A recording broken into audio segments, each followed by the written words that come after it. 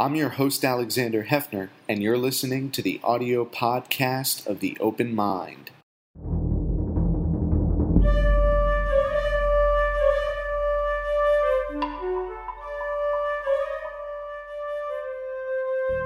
I'm Alexander Hefner, your host on The Open Mind. I'm delighted to welcome co-authors of the new book, Dirt Road Revival: How to Rebuild Rural Politics and Why Our Future Depends on It. These authors are Chloe Maxman and Canyon Woodward. Senator Maxman hails from rural Maine, and she's the youngest woman ever to serve in the Maine State Senate. She was elected in 2020 after unseating a two-term Republican incumbent. In 2018, she served in the Maine House of Representatives after becoming the first Democrat to win a rural conservative district. Canyon was born and raised in rural North Carolina and Washington. He was the campaign manager for Senator Maxman's successful 2018 and 2020 campaigns. Welcome to you both. Thanks so much for having us. Thank you.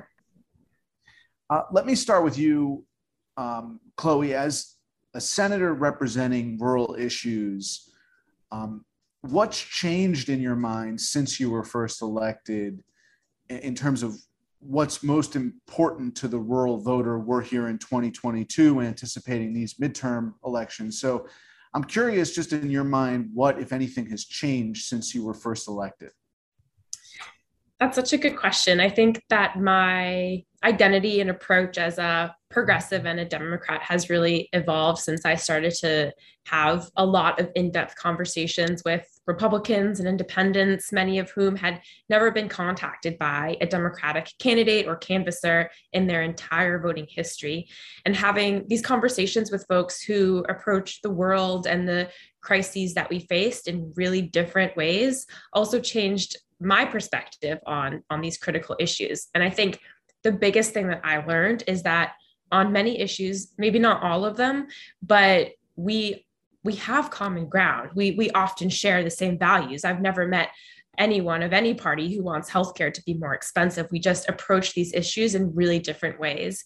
And being able to connect on those values on that deeper level has given me a lot more empathy and understanding for folks who think differently than I do, which is just part of being human. And I've really tried to translate that kind of empathy into the ways that I approach my bills and the legislative process.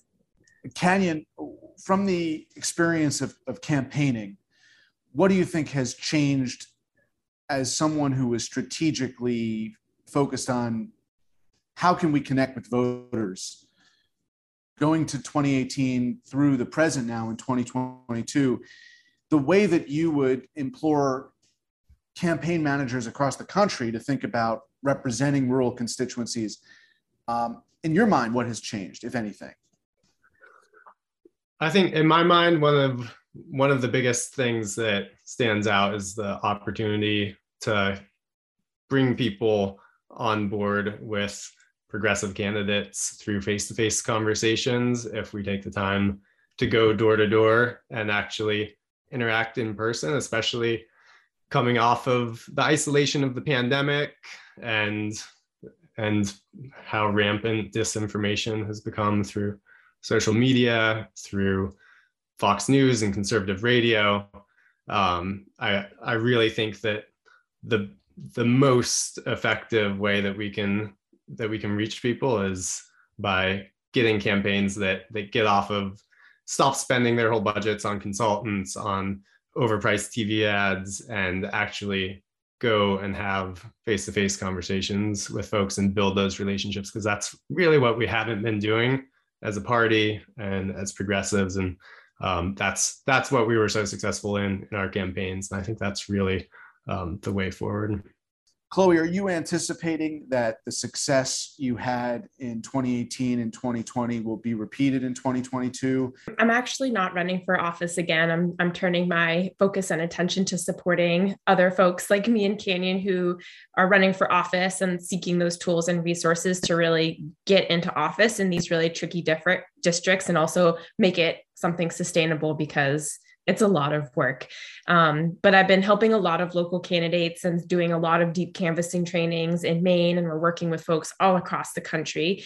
And I think the need for this face-to-face, deep canvassing, values-based, like kind of nonpartisan model is more needed than ever as things get really, really divisive. Because if we can't bridge these divides, then it's going to be really scary where our country ends up in terms of our fights for reproductive justice, racial justice, climate justice. These things are dependent upon electing people who share the values of those fights for justice. And we can't get there unless we're talking to people face to face during every single election. But I suppose the question is still top of mind for you as you consider your legacy and the impact you've had these past 4 years in terms of what if you were running for re-election, if you think there would still be that middle ground that you forged and occupied during the 2018 and 2020 contests. Yes, I definitely think that.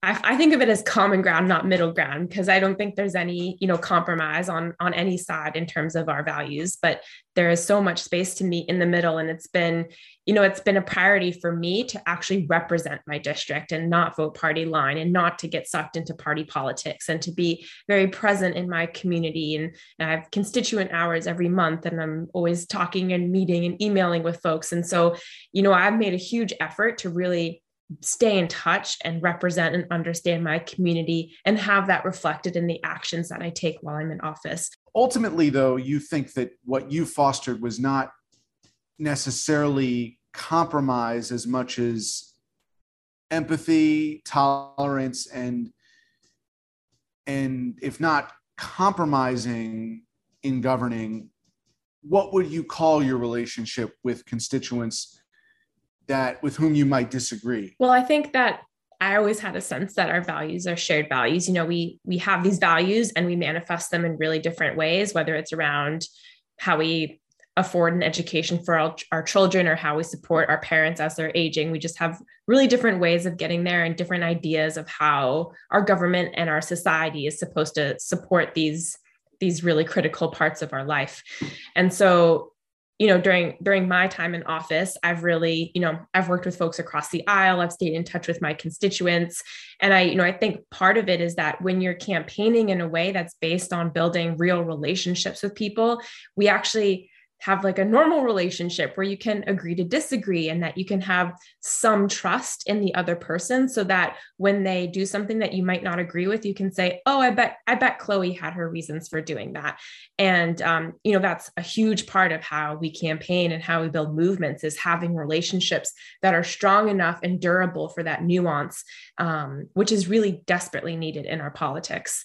Another thing that's been really important to me serving over the past 4 years has been really prioritizing the people's voices and movements that are calling for change, that are coming from communities that don't always have access to a legislative space, who can't take off of work in the middle of the day to drive to the State House or hop on Zoom to testify. And so my allegiance has been with those movements that are fighting for issues that are desperately needed in my community. My allegiance is not with my party, it's with my constituents. Canyon, as you look to advocating on behalf of rural voters into the future, there is a candidate running to me who was part of our Rust Belt series after the 2016 election. We interviewed a number of mayors around the country.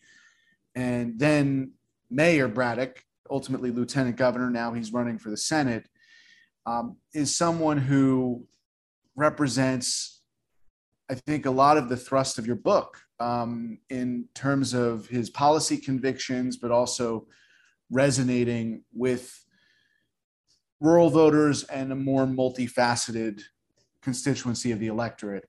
How do you see Lieutenant Governor Fetterman's campaign in Pennsylvania? And to extrapolate from the senator's experience, what else are you looking at on the national horizon to instill those same values in local and state races around the country?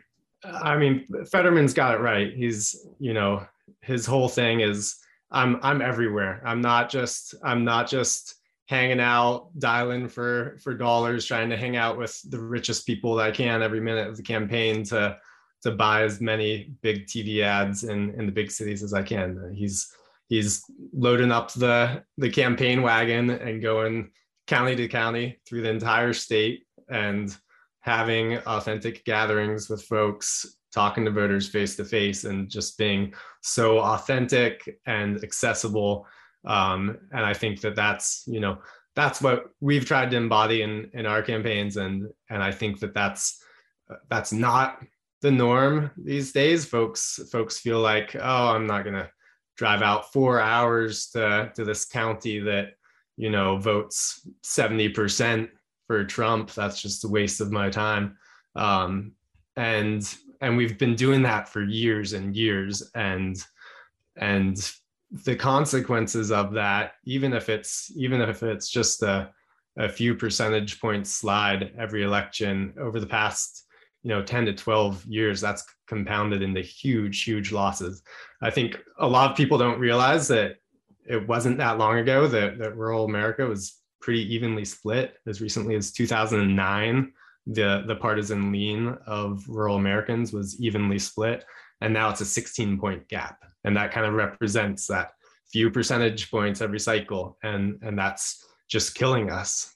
But that's really interesting. You mentioned the 2008 election and analyzing those results and President Obama's success in places like Indiana, and of course the plains, and making Missouri as competitive as it ever would be or will be in the eyes of contemporary progressives. But let me ask you this: it doesn't quite align with, and it in fact conflicts to an extent with this notion that when Americans are 18 years old, or roughly, right, voting age, or shortly thereafter drinking age, they form a consciousness that is almost immutable on the issue of taxes and on the issue of choice, abortion, reproductive rights, regardless of their gender, regardless of their zip code. And I'd like you both to weigh in on this. First, Kenyon, and then Chloe. Do you agree that those two notions are kind of in conflict? The idea that for many decades, since before 2009, there has been a rural consciousness on a few issues that are hard to separate from everything else, and that folks are going to vote taxes and vote abortion.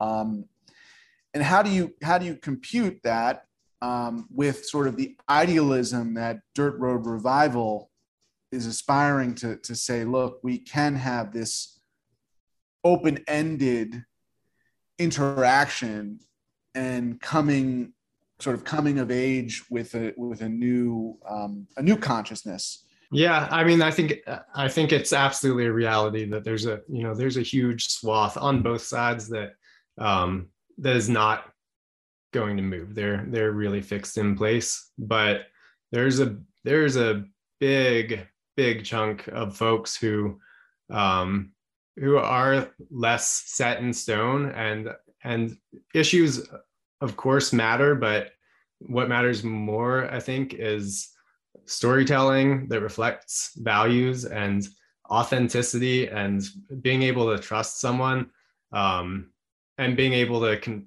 go up against the establishment in both parties, and try and shake things up and do things differently. I think that was a big appeal of both Trump and Bernie in rural America.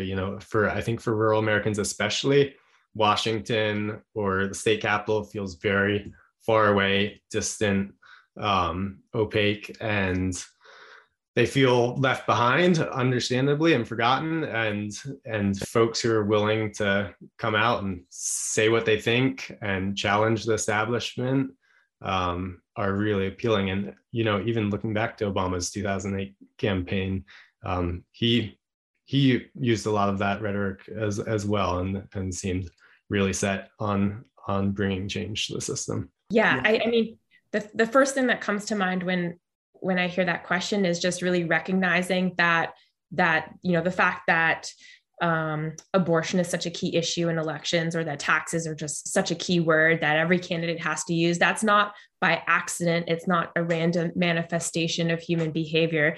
It's a planned agenda that the right as an institution has been putting forth for decades. I was just reading the other day about how in the 1990s, Newt Gingrich, who was the Republican whip in the House, put out this paper about how language can be a way to control the elections and the way people think. And so much of the language that we see in our political rhetoric every day came from, this paper that he wrote. And one of the words that he wanted associated with the Democrats was taxes.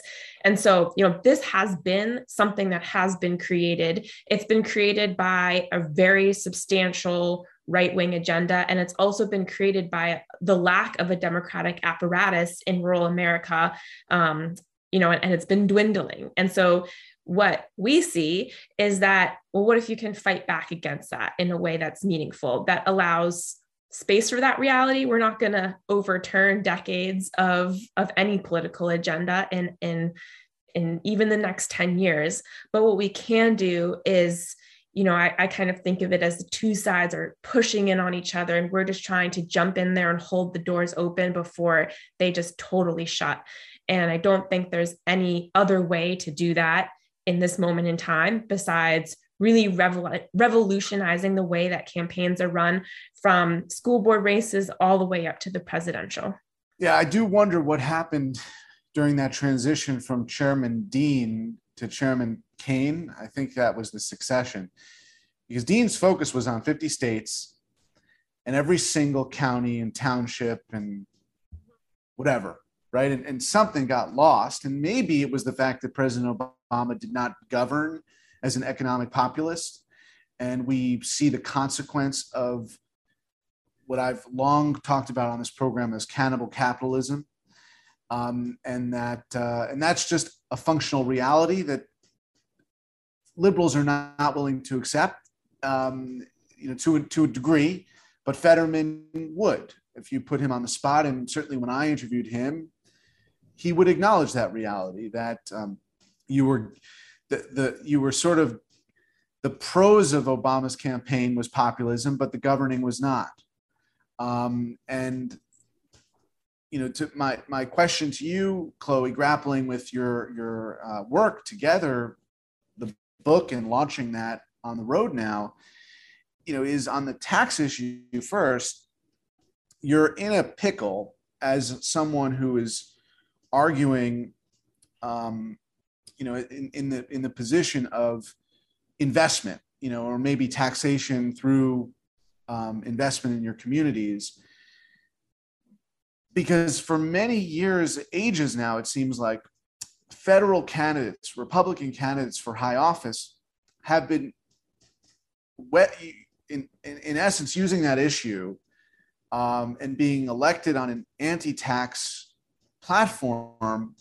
When they get to Congress, they have no control over the kinds of taxation issues that you grapple with at the local level, whether that's property tax or other, municipal taxes. So there's election cycle after election cycle where that's used as a wedge or a weapon.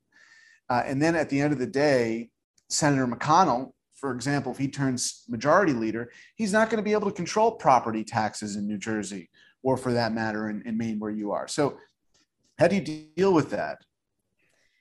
Yeah, I mean, I've knocked 20,000 doors in my community in the past 2 cycles. And by far the biggest issue that I heard from people was that they didn't feel like the people that they elected actually represented them.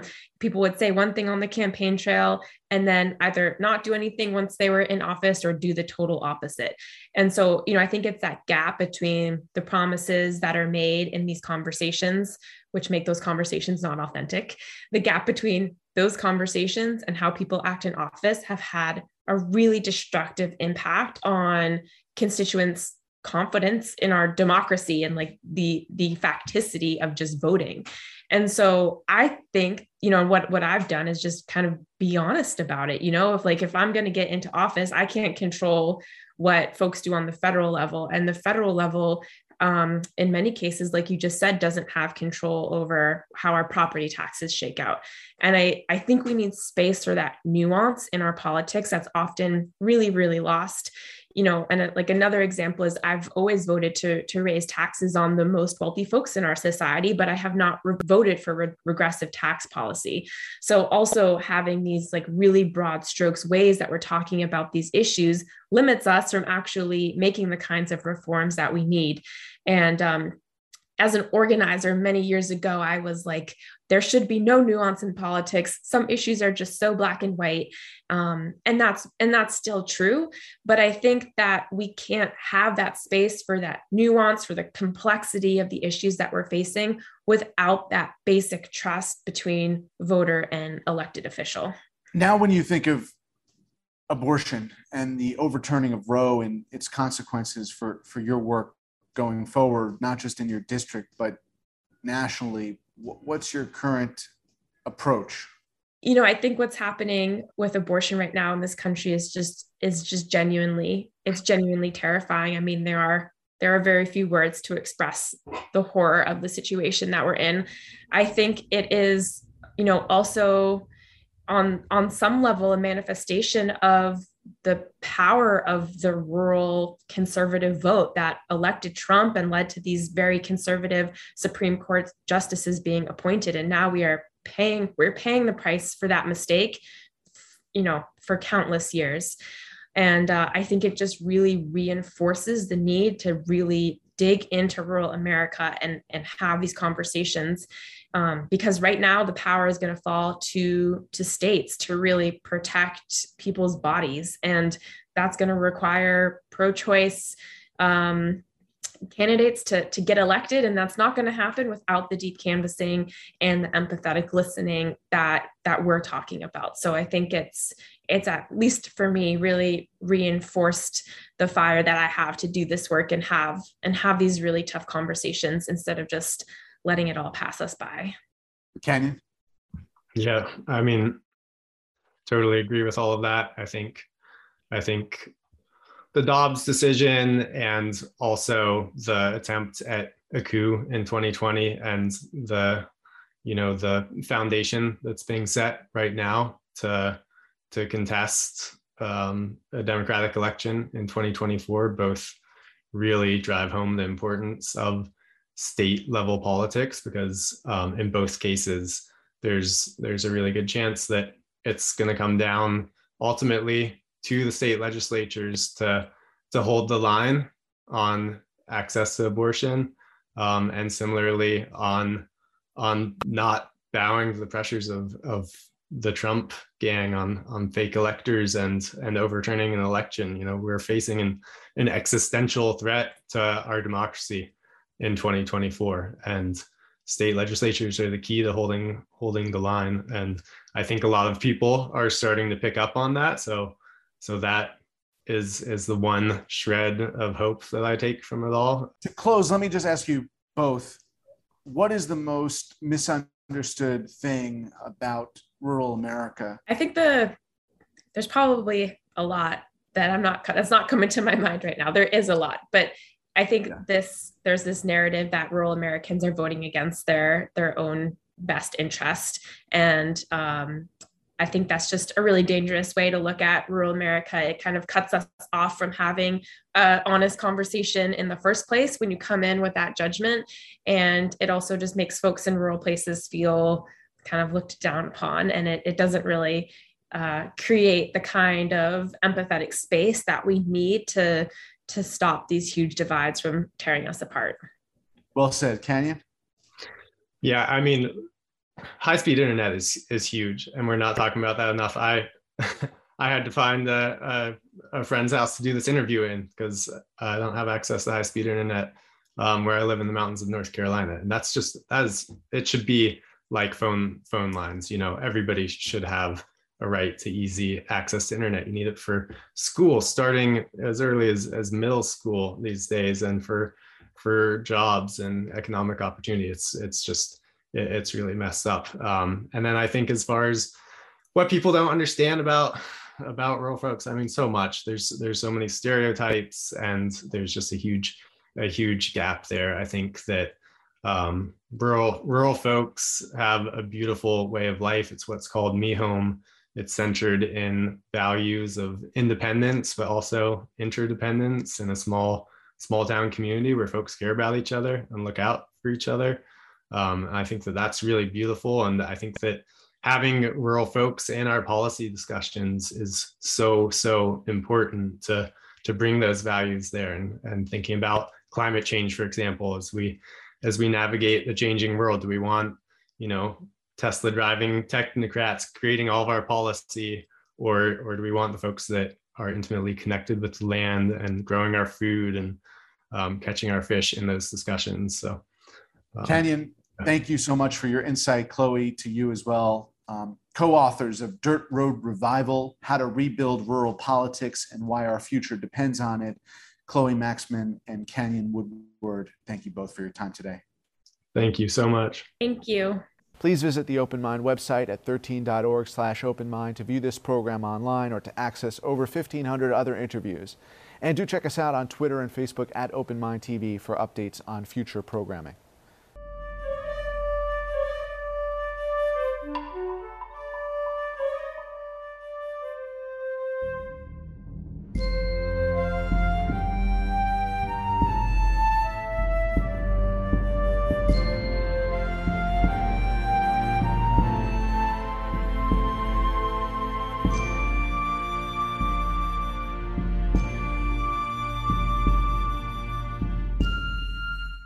Continuing production of The Open Mind has been made possible by grants from Ann Olnick, Joan Gans Cooney, Lawrence B. Benenson, the Engelson Family Foundation, Alfred P. Sloan Foundation, the John S. and James L. Knight Foundation, William and Flora Hewlett Foundation, Joanne and Kenneth Wellner Foundation, and from the corporate community, Mutual of America.